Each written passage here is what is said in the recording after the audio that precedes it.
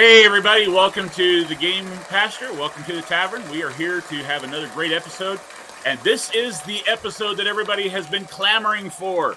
You have been begging me to talk about the Satanic Panic, and that is what we're going to do. I've got some wonderful guests on today. We'll introduce these guys in just a minute. They've been on before, and we're going to just talk about this. We're going to just let everyone just share from the bottom of their heart exactly how they feel about what we refer to now as the Satanic Panic.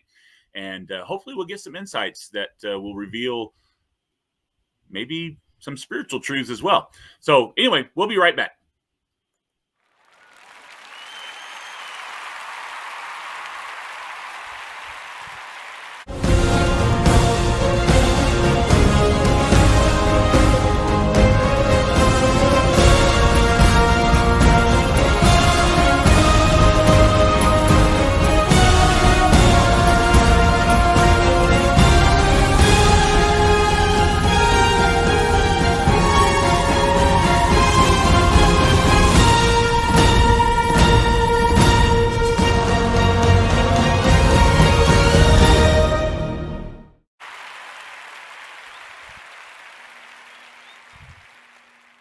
All right, welcome back, and thanks for sticking around. Today I am joined with Josh and with Tyson, and they, like I said, they've both been on with me before, and so we won't necessarily have to go through the whole intro thing again, but I will allow them just to give a few minutes of kind of reminding us who they are and what episodes they were on before, and then we'll get right into this topic. So, Josh, why don't you go ahead and give us a start? Sure, yeah. My name's Josh Cookgen. I've been a DM for about 10 years now. I've been playing for about 15. I first started playing Dungeons and Dragons, really any role-playing games, with a modified 2.5 edition, is what my DM called it. And so I remember THAC0 and some of the difficulties with the earlier systems. But I cut my teeth as a DM on 5th edition, right when it first came out in 2012 with D&D Next. I've been following avidly. I worked at a Bible college a number of years ago, and that's where I first started DMing. And so most of the players that I interacted with were students or staff at the Bible college. And there was quite a bit of the, concerns about Dungeons and Dragons, as we'll talk about in a bit. And so I have some experience with some of that. I think in total, I've DM'd for about 120 players with about 300 characters total. Wow. At the table. And so it's been a fun 10 years so far. It's incredible. All right, Tyson, go ahead and give us a little bit of a recap and what episode you were on with us before, and we'll get started. What was it, episode 3 that I was on? I don't remember exactly. It was one of the first ones. It was one of the first few, yeah. Yeah. Name's Tyson Cargill from Oklahoma City. I've been playing since the mid-90s. I actually don't remember exactly when I started playing.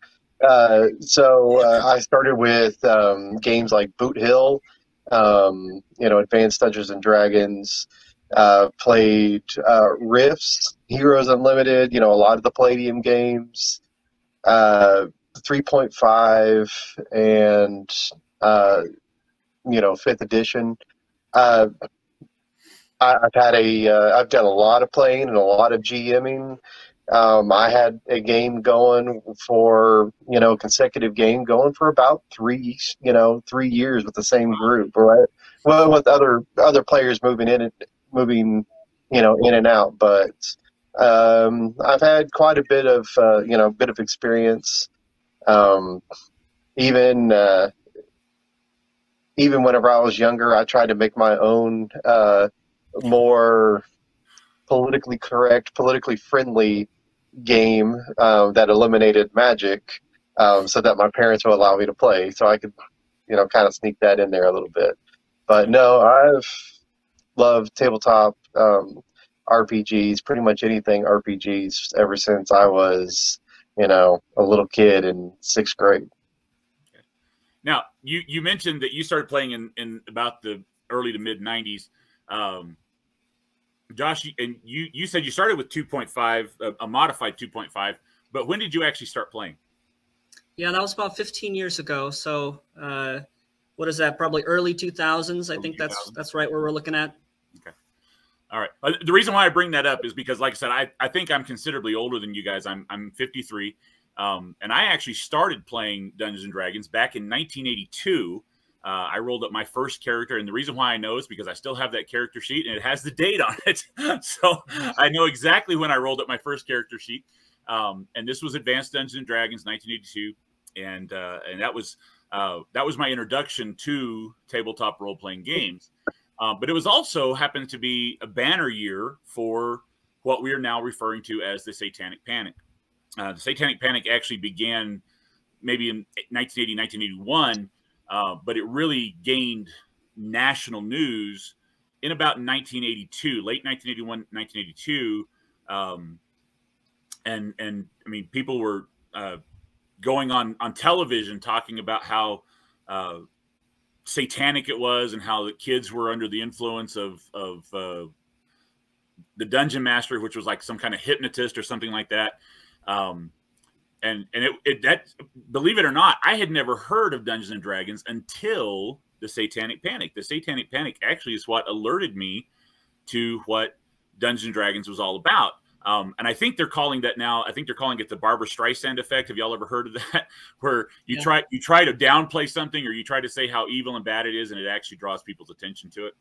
And so that was actually what happened to me. Is I would probably have gone my entire life without knowing Dungeons and Dragons if it hadn't been for the media attention that Dungeons and Dragons got, up to and including movies made about it. I don't know if you guys ever seen the movie Mazes and Monsters with a very young Tom Hanks. That was kind of the penultimate, supposed to be the nail in the coffin for Dungeons and Dragons, about how it's so evil and people are losing their ability to tell the difference between reality and fantasy. But like I said, that was back in '82. What influence has the Satanic Panic had on you guys? And like I said, just feel free to share from the bottom of your heart on this. How has it affected you? How did it influence your role playing game, or did it? I mean, Well, starting out in the '90s, it was still very much, a thing. Yeah. Because I mean, it morphed on into more than just Dungeons and Dragons. There was a lot. I mean, Pokemon. Even. I mean, I was a big fan of Pokemon. I loved Pokemon. That's a little bit later, probably late '90s. Me and my friend, we were very big into the Pokemon card game. We loved playing, and it I mean, that was called out as well. But pretty much anything having to do with magic, Power Rangers, Ninja Turtles, there was a lot of stuff. But one thing that I like, that I think needs to be said all the time, and whenever this actually comes up, is remember that the whole Satanic Panic, for the most part, came from a position of love. People get upset, and I remember being extremely frustrated and extremely angry that my parents wouldn't allow me to play Dungeons and Dragons, and they just didn't understand. And I tried to explain to them and things like that, and I did not come to the same conclusion that they did. But everyone from my parents to we had people talk about it at church growing up, all that kind of stuff. It all came from a position of love. They weren't being. I mean, you just don't care about this sort of thing if it's not from a position of love. I mean, who would care, right? Yeah. But my parents, and as I grew older, and as I, you become a parent yourself. I mean, I have two young boys, 6 and 4. So, I mean, there was a big gap there between whenever I was little and whenever I had kids. But I still learned that, and I still understood as I got older that my parents do love me. And the people who talked about this, and the people who, that really frustrated me, they still loved me. They still did this out of a position of love. even though I didn't agree with them, I didn't agree with them at all. It was still, it wasn't done maliciously, and it wasn't done to hurt me. It was done because they cared for me and they cared for my soul. I mean, that's big, right? Yeah. Oh yeah.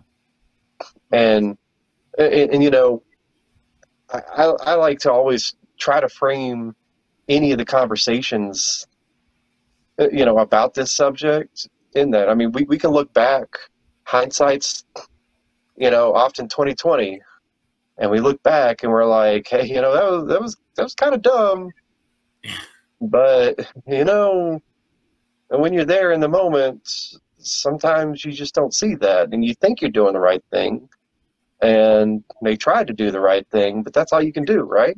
Yeah. Yeah. Okay. I would agree with that. I mean, you know, that coming out of that state of love of being, you know, driven to protect your children, to be, you know, to give them the best possible advantage. You know, and that applies to more than just gaming, role playing. I mean, when my kids were little, I mean, I used to sit down and watch cartoons with them, so that I could determine whether or not the cartoon was going to be something that they could watch. You know, I didn't just let them watch anything and everything that was on Nickelodeon or Disney or whatever, because, you know, it was important for me to know that they were engaging in something that was not going to violate what we believe or what we were trying to teach them at home. But, you know, again, I think like you said, with everything, you can go a little far with it. If you're not careful, you can try to overprotect. You know, there comes a point where you have to pull back and you have to say, I trust my child to make the right choices and to do the right thing. Maybe they do, maybe they don't. But you hope that they will, because you've given them the best opportunity that you can. One of my biggest fears as a parent, yeah. right there. Yeah. Yeah. Josh, what about you?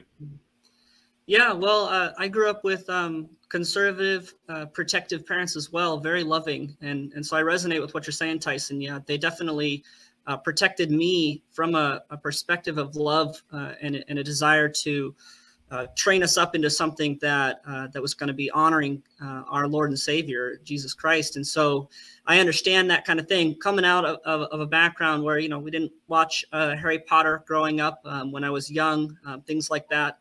I think that when I first was introduced to Dungeons and Dragons, I didn't know about any of the concerns prior or the stigma associated with the name and or any of the panic associated with it.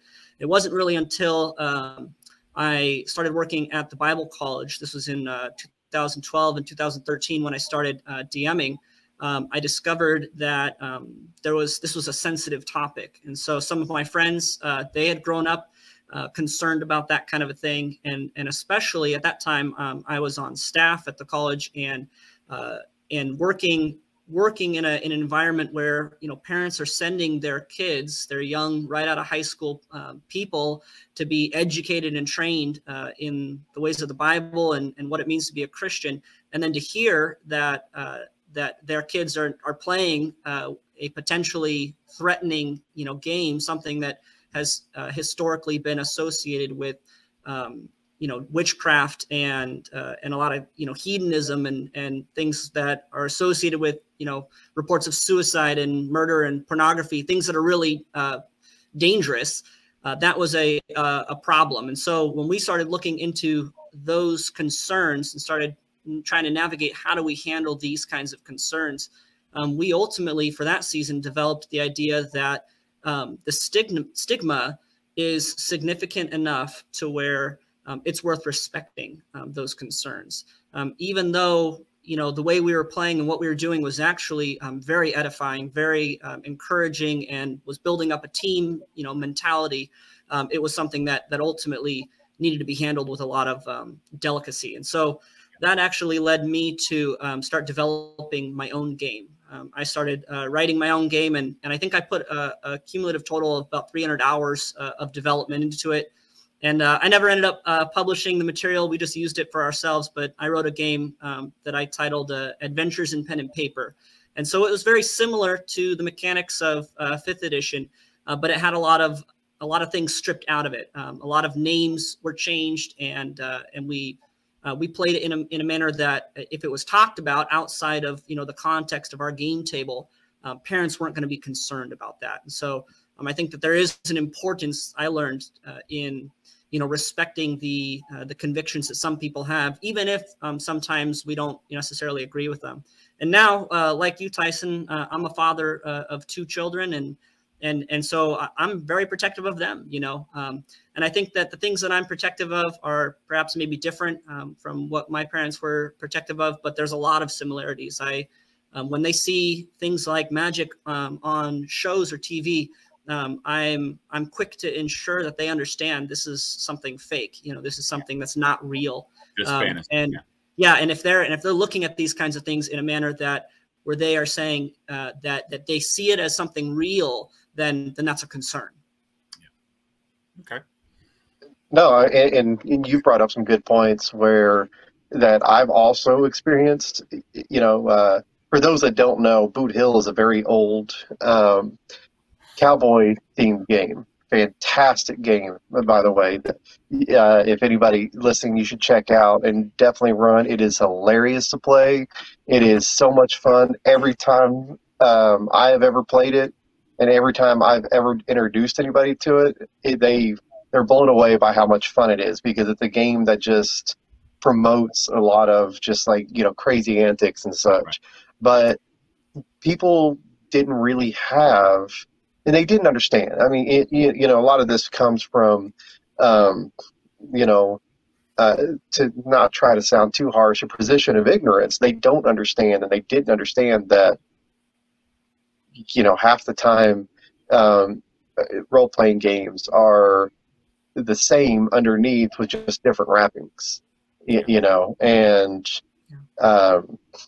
Boot Hill used a little bit different mechanics than Dungeons and Dragons did, or Advanced Dungeons and Dragons, but it didn't have the magic. It didn't have that darker aspect to it, and so it was easier for people to understand. And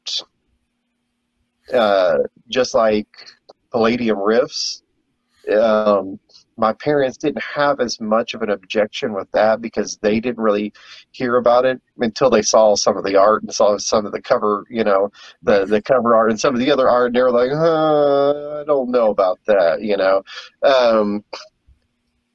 but yeah, and you have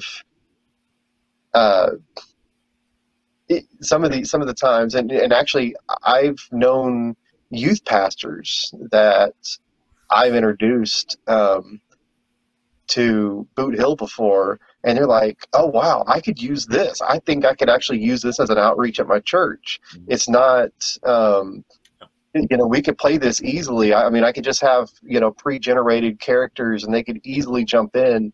I mean, it takes like 10-15 minutes to learn the rules. And and I can use this, and there's people wouldn't have the objection to it because it doesn't carry the stigma of magic and high fantasy and Dungeons and Dragons. And I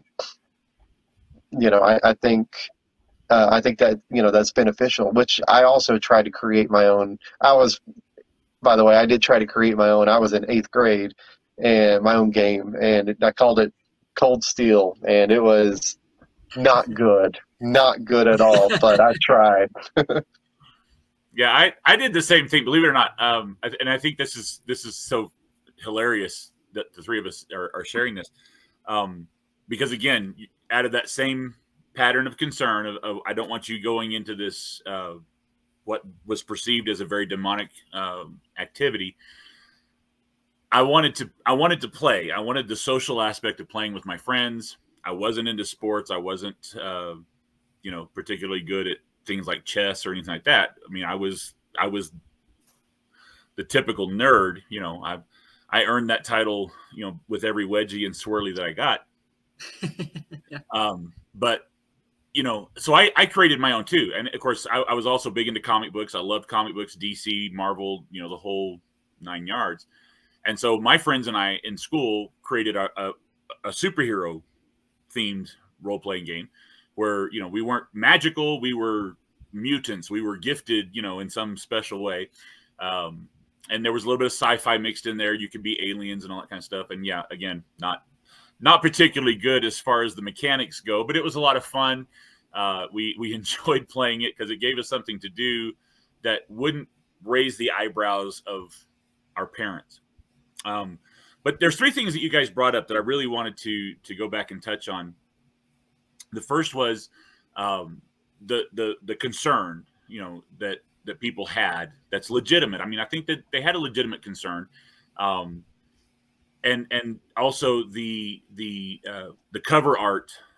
You know, I remember it's the old Boris Vallejo, very scantily clad, you know, Conan the Barbarian style artwork on some of these covers. You know, so there was that being involved in demons, because yes, they did originally name the bad guys after things like Beelzebub and you know, all that kind of stuff. And then there was also that sexualization side of it where the artwork was very questionable. Of course, you know, as a 12-year-old boy, that was exactly what I wanted to look at, but you know, it wasn't proper for me to do. And I remember probably one of the biggest effects, and this is what I think is important to bring out about this. TSR, Gygax, and his associates, Anderson and all those guys, they wanted to appease the families. They wanted to appease this religious organization, this movement that was coming against them. And they made the changes that they thought they could make to try to ease this conflict. They went in, they changed the names of a lot of the demons that they had literally just taken right out of mythology and straight from the Bible and all these different source locations. They changed them. They changed the artwork.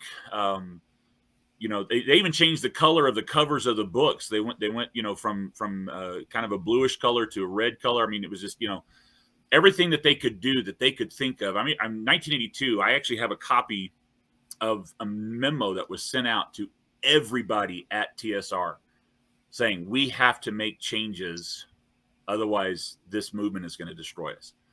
I mean, we're talking about a movement that was sending pamphlets and videos to police officers, to police stations, to tell them how to identify a person who was under the influence of Dungeons and Dragons. I mean, that was where it was at.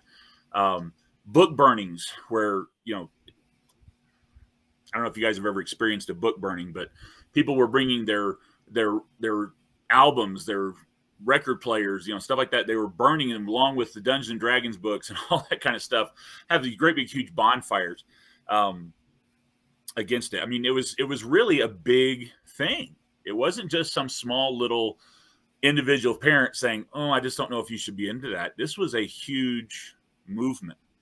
So much so that Jack Chick, I don't know if you guys know who that is, but he made a lot of tracks, a lot of cartoon comic strip type tracks back in the 70s and 80s.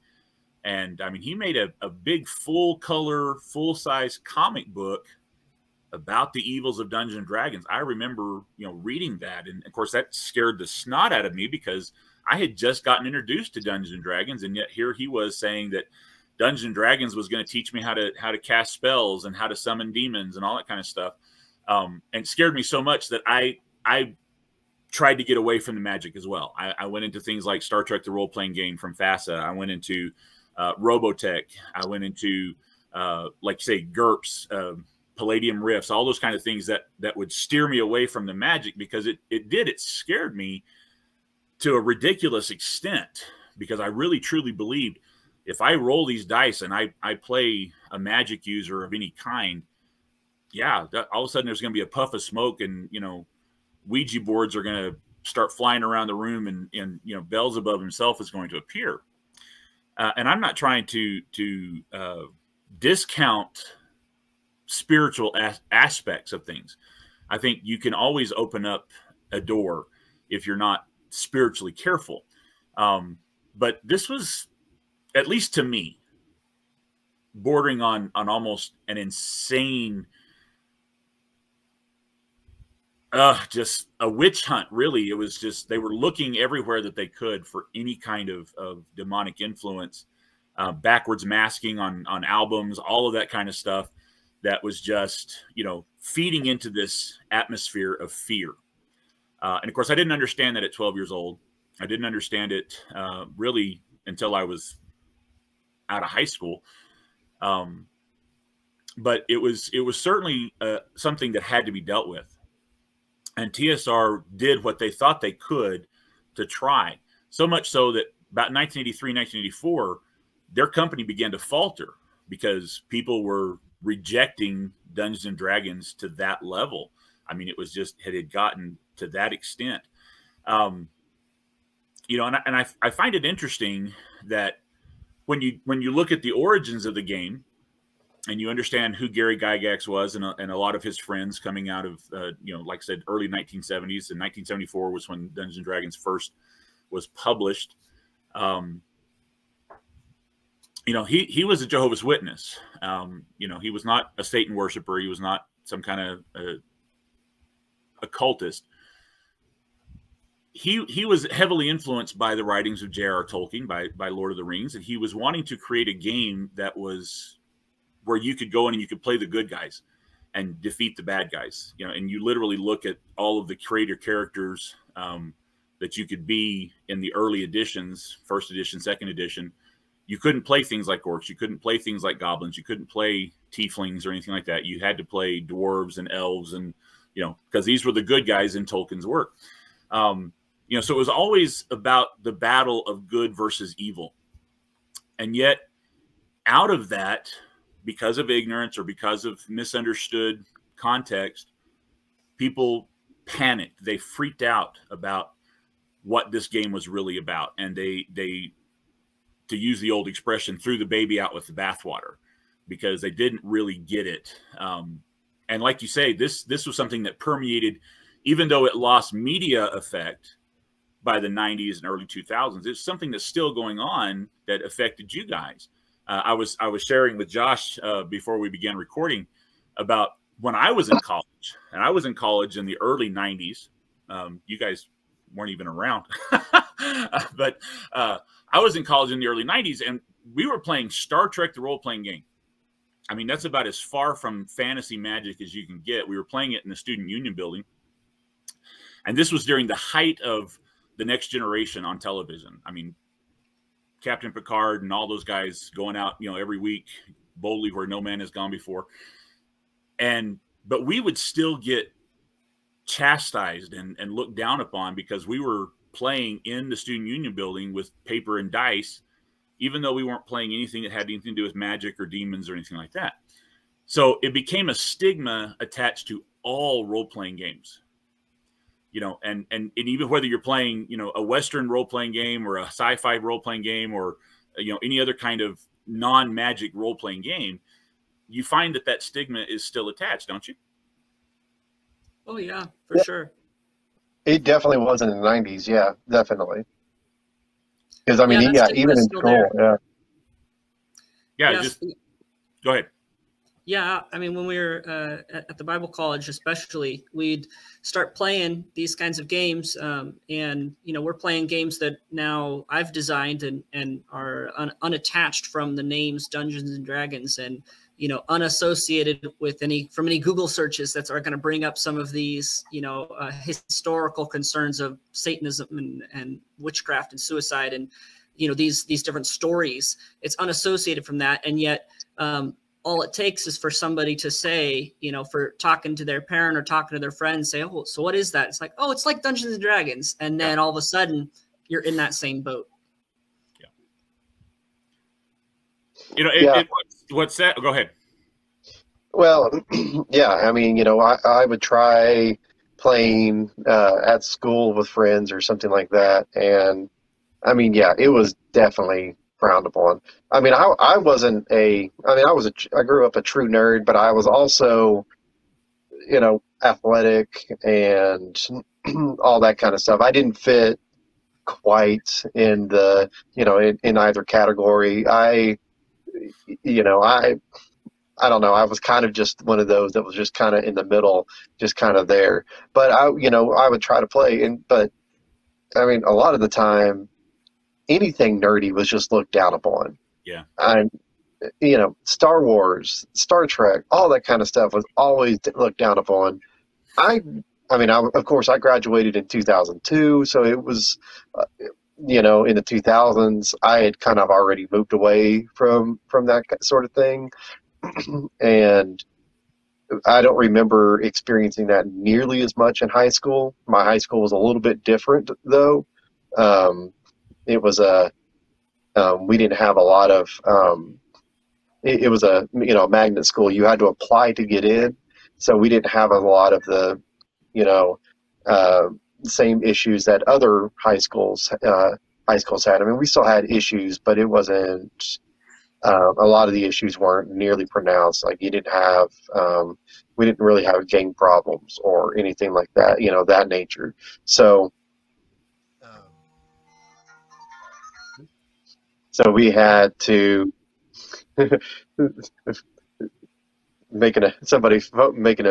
calling me.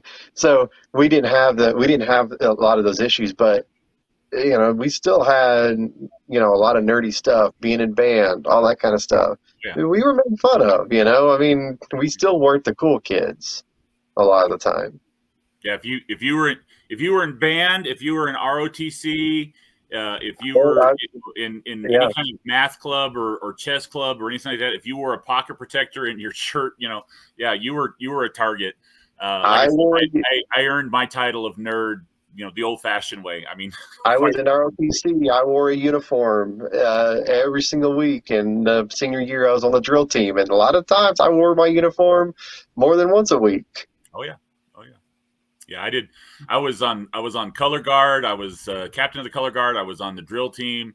I was the ultimate. I just wear it with pride. I was a nerd. I really was. Like I said, I got away from. Oh, go ahead. No, I just echoing what you're saying. Nerdy and proud. Yeah, wear it with pride. I got away from Dungeons and Dragons, like I said, because of that fear of the magic. And I didn't really come back to it until the late 80s. I was in the military. I was stationed abroad, and found it was a way to spend some time with my shipmates. I was in the Navy. I was on board submarines, and it was something that we could do during our off hours. And so I kind of got that resurgence into it, about 87, 88. When I really kind of just embraced it wholeheartedly. Of course, I wasn't living for the Lord at that time. I had had my prodigal rebellion stage, and I was. You lived up to being a sailor? I lived up to the name sailor. Yeah, I was trying to overcome that nerd title, but it was still something that I hung on to, from when I was a kid. And I found that there were other people who were willing to do it. And, I've talked with other people on this podcast before about the camaraderie that you have, the socialization that you get from it. And, found that it was a wonderful way for me to get to know the other guys that I was on board with. And, just again, apart from drinking and going to the clubs, this was something we could do that wasn't, destructive to our livers and, that kind of stuff. So it reintroduced it to me, and I embraced it wholeheartedly. And it was amazing to me as I did. Of course, this was 87, so this would have been maybe late second edition. I'm not sure if third edition had come out yet. I'm not exactly sure when third edition came out. I think third edition came out in like late 90s, didn't it? But anyway, 2000, something like that. Yeah, it's been a while. I don't remember exactly. Yeah. Of course, like I said, for me, 30 years ago is, just around the corner. Where for some people, it's like, oh, we weren't even around then. But so I embraced it wholeheartedly, and I suddenly was like, my eyes were opened, and I said, this is not what I was told it was.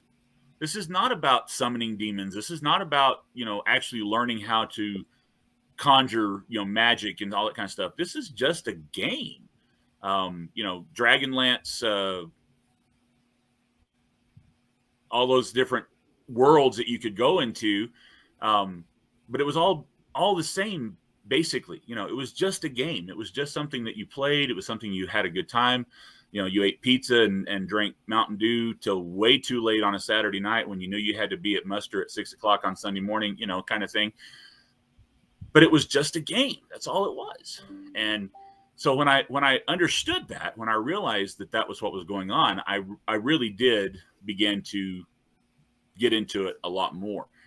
And of course, now that I'm a pastor, now that I'm ministering to people, I've discovered that this can be a tool that can be used in ministry. And like you were talking about introducing Boot Hill to youth pastors that they can use in their youth groups, as a ministry tool. I discovered that as well. I discovered that this was something that could be taken as just a tool and used to help reach out to a community, to help bring social skills and cognitive skills to youth that don't really understand how the world works because maybe they have Asperger's or whatever. I was telling Josh, it even helped in my family when after my late wife passed away and I got remarried several years later. It helped my youngest son come in to embrace her as a part of the family because we sat down together at the table and played a game together. Very nice. And so it all of the stigma that was attached to this that was totally unnecessary ultimately. I mean, again, understanding that they initially came at it from a position of love and wanting to protect us as their children. We as Christians, we missed an opportunity to take this property, to take this this land that had been set before us from the enemy and be a positive influence on it. And now we see where it's literally completely overrun with the other side. I mean, I hate saying it because it's not really meant to be an us versus them, but the world took charge of it and we left it. And so now we're having to kind of fight to take it back. I would amend what you said a little bit because, we didn't just leave it. We kind of drove it that way. Yeah, in a way. We created the narrative that it was us versus them, unfortunately. Yeah. And so we missed an opportunity. We missed an opportunity that we could have been using for the past 40 years as a way to minister and reach out to the world, the community around us.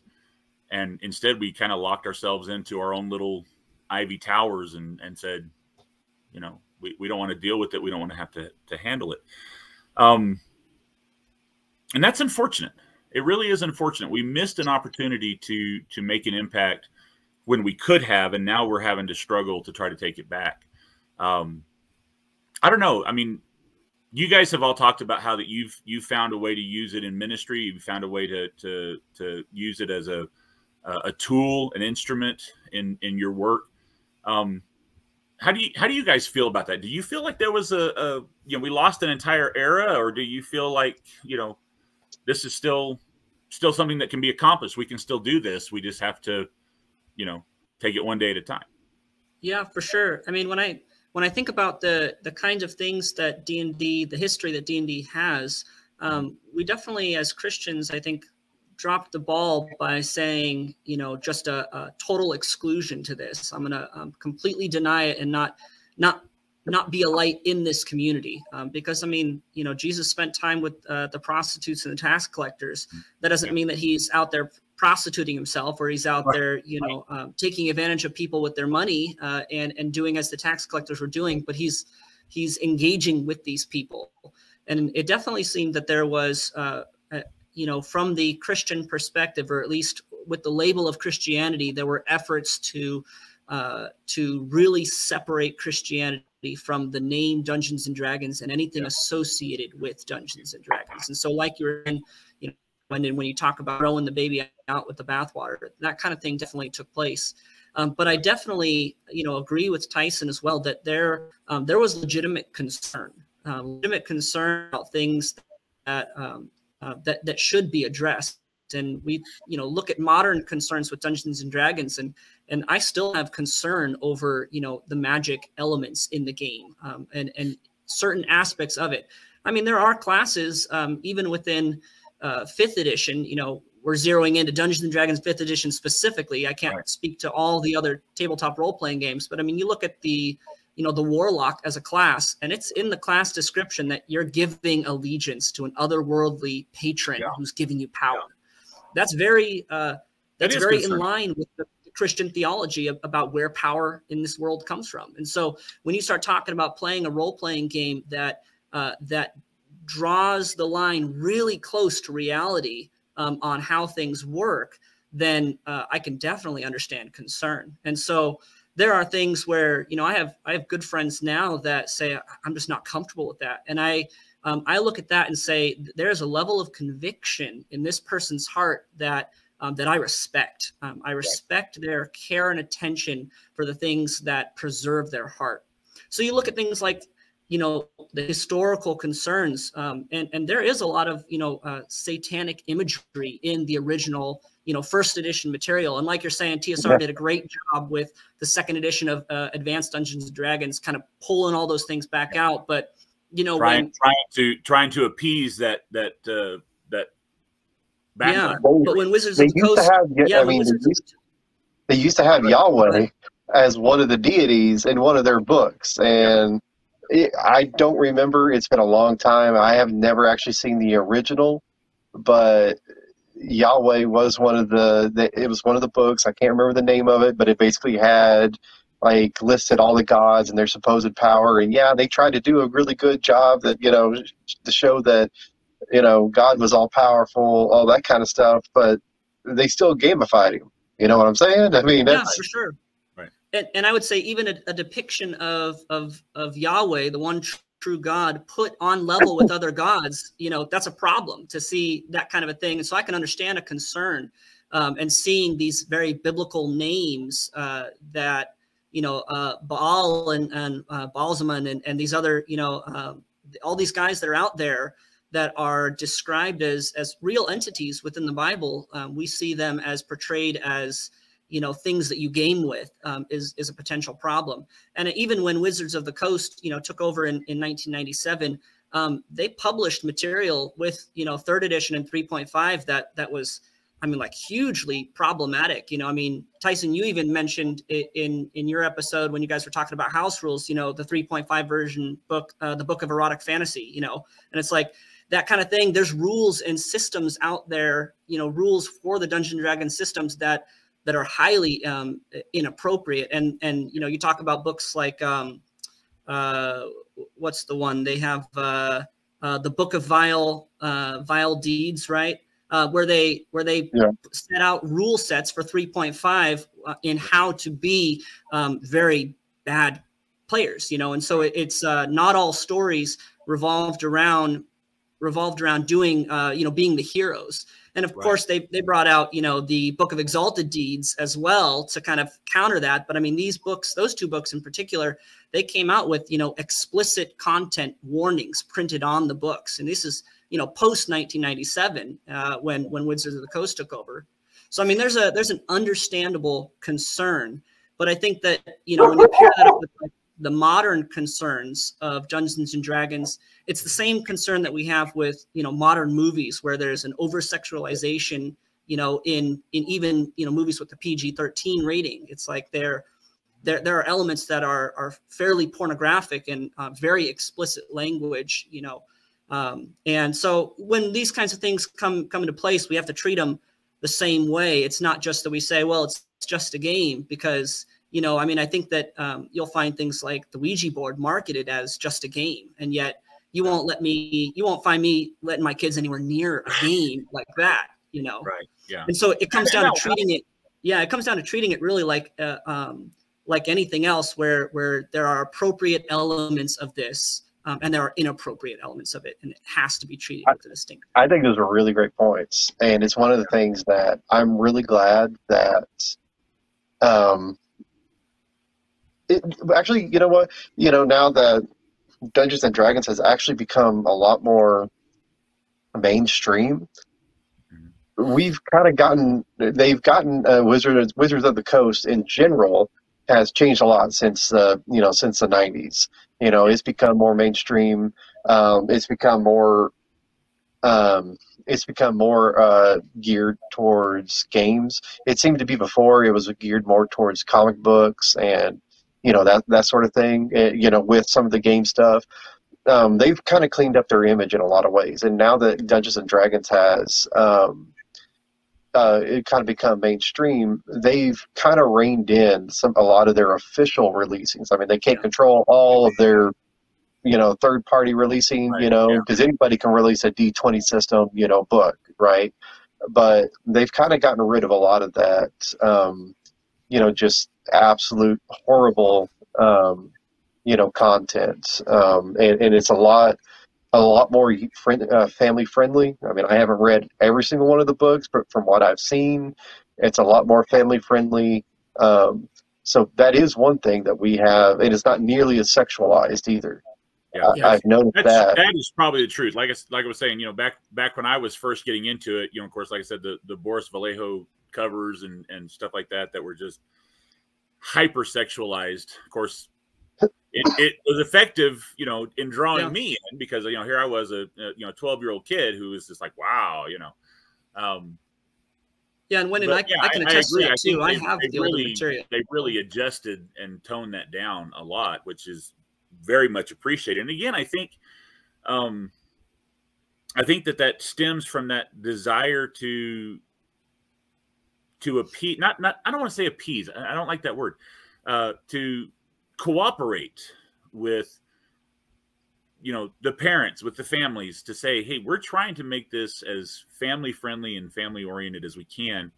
But yeah, you're right, there's still some third party material out there, some homebrew and stuff like that. If you go on to any of the homebrew sites, that will definitely make you raise an eyebrow and go, wow, really? But to think about how that we might have, and I'm speculating, I understand that we might have avoided that had we not shunted Dungeons and Dragons out. If we had instead said, hey, let us help you make this as appropriate as you can, that we might have avoided a lot of that sexualization or a lot of that, demonic influence or evil influence that came about. I'll be honest with you, I was very disappointed when I saw that they were allowing evil characters to be a playable character. That it wasn't just saying, I'm going to play a drow who has overcome the evil influences and become a good guy. No, it was saying you're going to still play an evil character. You're still evil as all get out. You're going to go out and do all these horrible things. And I thought, that's just not in the heart of the original game as far as how it was originally created. I wish I had an answer for how to resolve all of that and how to fix it, except to say that in the individual game, in my game, I can choose. I have that authority. I have that right, that ability to say, I'm not going to allow these kinds of deities. I'm not going to allow these kinds of spells. I'm not going to allow this kind of behavior. Going back to house rules, Tyson, like you and I talked about, I have that authority, because as the game master, it is my game. It's my story as I set it up. Now the players interact with that story and they contribute to it, but I get to lay the ground rules. I get to lay those first layers and say, this is what's going to be allowed and what's not going to be allowed. So I get to have that level of control where I can say, you're not going to be a worshiper of Asmodeus. I'm not going to allow an evil character. I'm not going to allow, wizards who sell their soul to, Cthulhu or whatever.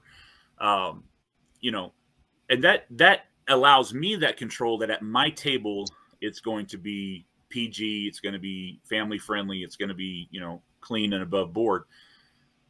But it doesn't really solve the issue outside of my game. It doesn't solve the issue outside of my home. As Christians, should we? And I guess this is kind of at the crux of all of this. We can talk about the history, we can talk about the current situation, but as Christians, should we strive to make changes on the grander scale, to be able to say, this is not what this game was about? You know, I don't know. What do you guys think? Pick your battles, for one. You know, I mean, some people love to pick hills to die on. And if somebody is open to a conversation, and but don't get into a battle with somebody. You're not going to win. You never are going to win. And that's okay. You don't have to win. You know, you actually win by, if you're having a fight with, you know, like in a church or something like that, you know, especially, you know, one of your church brothers or sisters, you're not going to win. They're not going to win. There is no winning in that situation. The way you win is by preserving the peace, because ultimately it's just a game.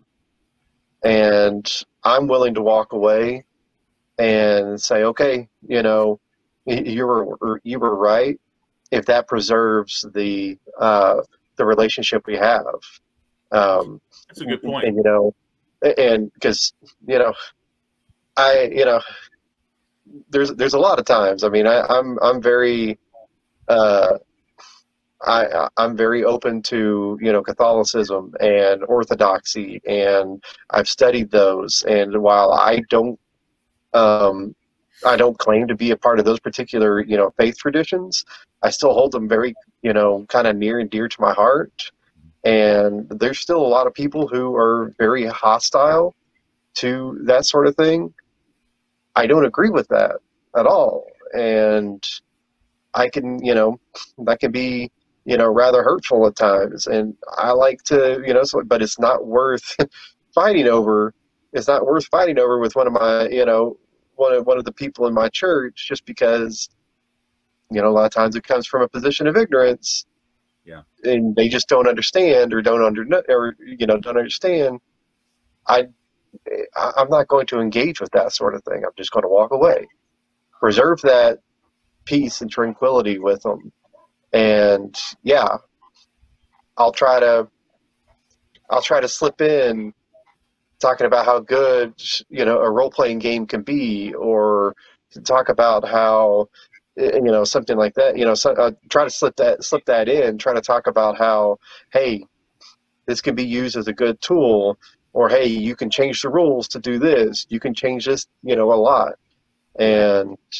But if they don't want to hear it, if they're not actually open to it whatsoever, it's best just to keep the peace, and that's okay. Yeah, I agree with Tyson. I mean, you know, Hebrews chapter 12, verse 14 tells us to strive for peace with everyone. And so when we talk about our pursuit of change, you know, within this industry, sometimes we do have to pick the battle, but I think that there's no such thing as like an apathetic Christian when it comes to the when it comes to the laws of the land and our care for, you know, the direction of our government or the systems that we have in place. If you're a Christian who says I don't really care about what's going on in the rest of the world, then you're not really expressing the love of Christ, you know. Right. But at the same time, you know, the platforms that we have access to either limit or enable us in different capacities. And so the capacity or the platform that I have access to as it relates to tabletop role-playing games is to show the people in my area and my demographic what you can do with these tools and how you can use them for the glory of Christ. Whereas I know that I personally, and I would imagine the two of you guys would share this opinion, that there is no time to be the frontline activists in changing, you know, how it's done. But some people do have that platform, and I know that they utilize it. There was a teacher at the Bible college when I was a teacher there that was an artist for Wizard of the Coast. And so some of the material that's in he predominantly worked for Magic the Gathering. And so a lot of the artwork that's there is done by him. And so he has the platform to present these games and present the art that is represented in these games in a manner that glorifies God. And so to hear him talk about that, to use that platform as a springboard is a really cool thing. That's pretty cool, and that's a good. You said he works at the school, correct? Yeah, this was a long time ago, but yeah. Yeah. Well, yeah, but I mean that's still here. You have Magic the Gathering. Was like it's got magic in the name. That was really bad, and that was quite the controversy when that showed up in middle school in the mid '90s when it was brand new, and yeah, I mean here we get and I assume he was a believer, confessing Christian, working, creating arts, in that, and there's actually quite a few, or there have been over the years, quite a few Christian artists in various, somewhat controversial, mediums. Doug TeNapel is a big one, creator of Earthworm Jim. Yeah. He actually, very outspoken, content creator, and created like every single album cover for Five Iron Frenzy, which in the '90s was pretty, in the ska craze was pretty popular, and crazy music.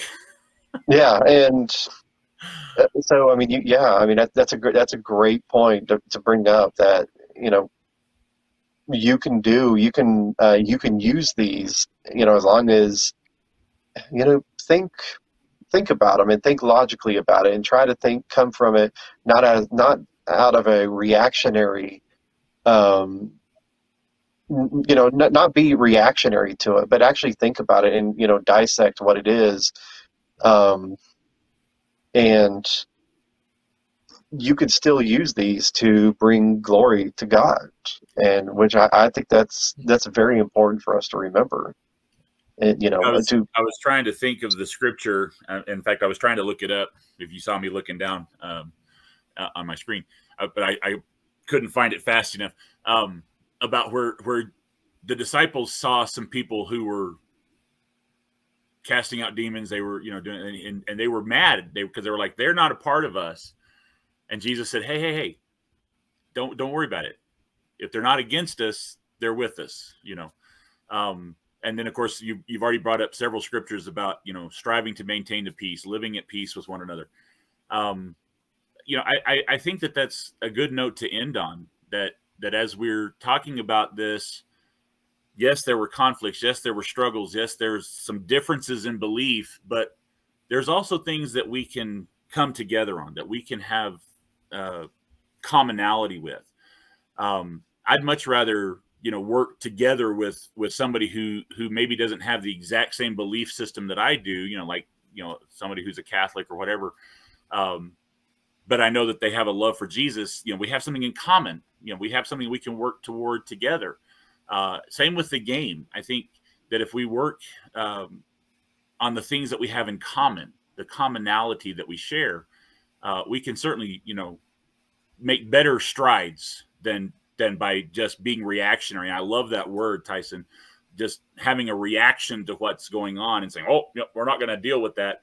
But rather say, let's see what we can work together on. Let's see where we have common ground. That's so pivotal to the truth of the gospel, isn't it? That it's about not confronting people and shutting them down, but rather finding a way that we can be connected to them and lift them up. I think about, that Jesus dealing with the woman caught in the act of adultery, and, confronting all of the people who stood against her with stones in their hand. And yet he says, I don't condemn you. He didn't say that he approved of what she had been doing, but he said, I don't condemn you. And now I want to work with you so that you can go and sin no more. I want to give you that opportunity to get up from this place and go out and sin no more. I think if we start looking at the opportunities that we can have to make that connection, to make that commonality, we have so much of a better opportunity to have influence than if we just, throw up walls and throw up defenses and say, no, we don't want to deal with it. We don't want to talk about it. We're going to shut it down. Thank you guys for coming on and sharing that. Yeah, for sure.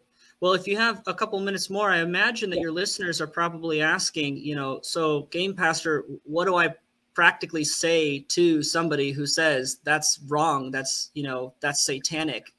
And maybe that's a conversation for another time, but that's an important thing to consider. How do we respond as Christians to modern, current concerns? Sure. And that's a very good point. That's a very good topic to bring up. Good job for bringing that up. Well, let me pose the question to you then. You guys are game masters. You're Christians. You're in ministry. How do you handle it? How do you address that issue? If somebody comes up to you and says, I can't believe that you play Dungeons and Dragons, or I can't believe that you are involved in role-playing games, what are you teaching my kids at this school, or what are you doing with my kids in youth group, or whatever the case may be? How do you address that? Josh, you want to say one thing, and then you can, since you brought up the topic, I think it'd be good for you to summarize everything here in just a second.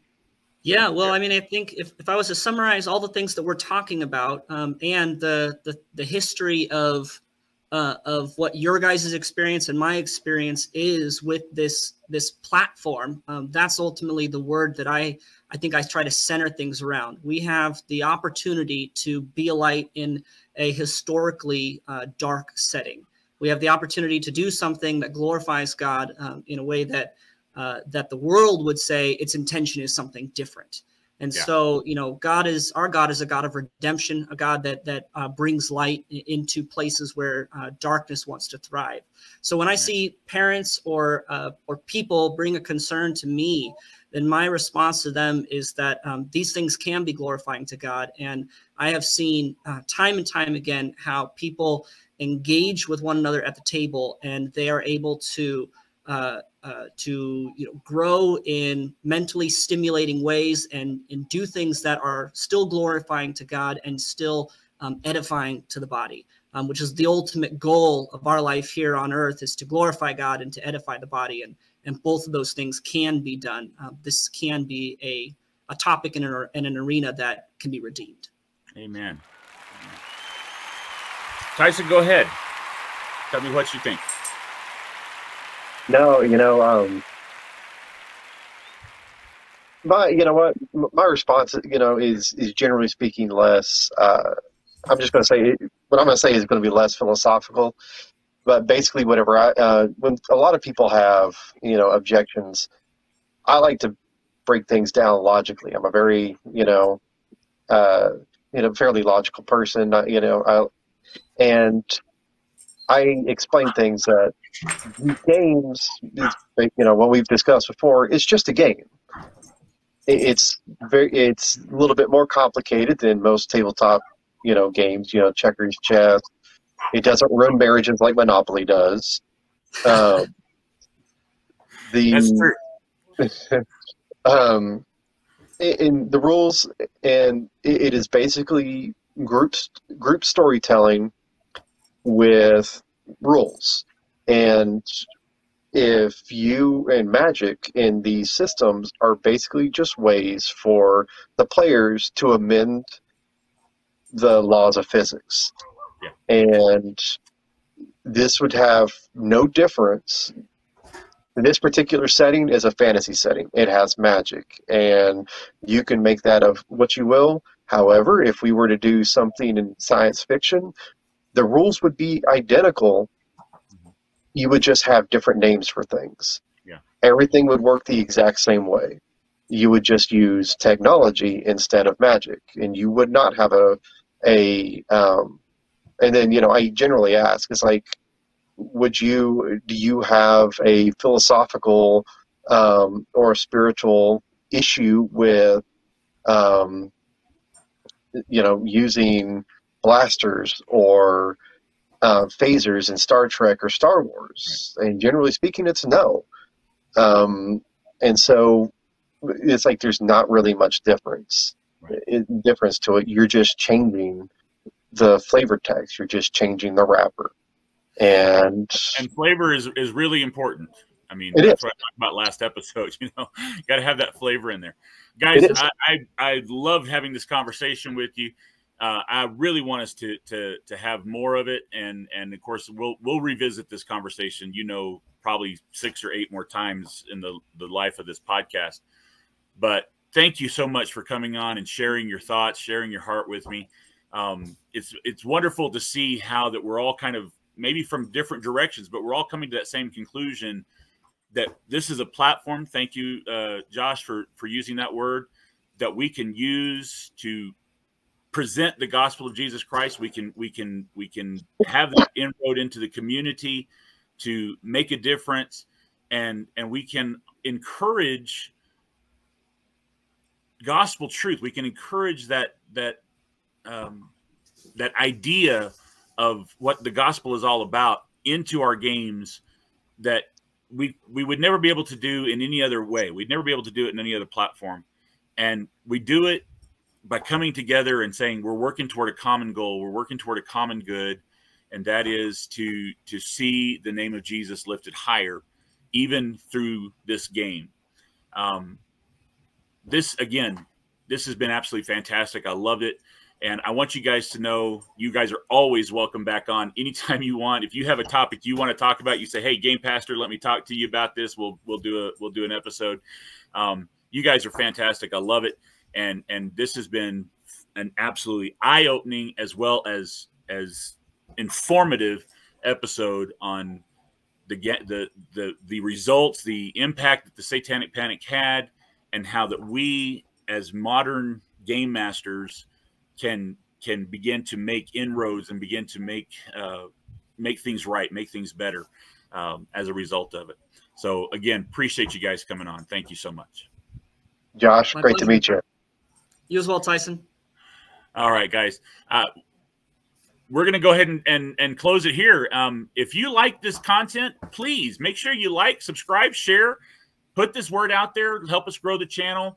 We have a thing right now. If we get 100 subscribers on our YouTube or our Spotify accounts, we're going to have a free giveaway. So this is just a little bit of encouragement, a little bit of carrot, on a stick in front of you guys. Say, hey, if you help us get this channel grown, we're going to have a giveaway once we hit 100 subscribers. So we appreciate all that you guys can do. Remember what we always say as we bring this to a close. God loves you, and we care about you, and we want to talk to you again real soon.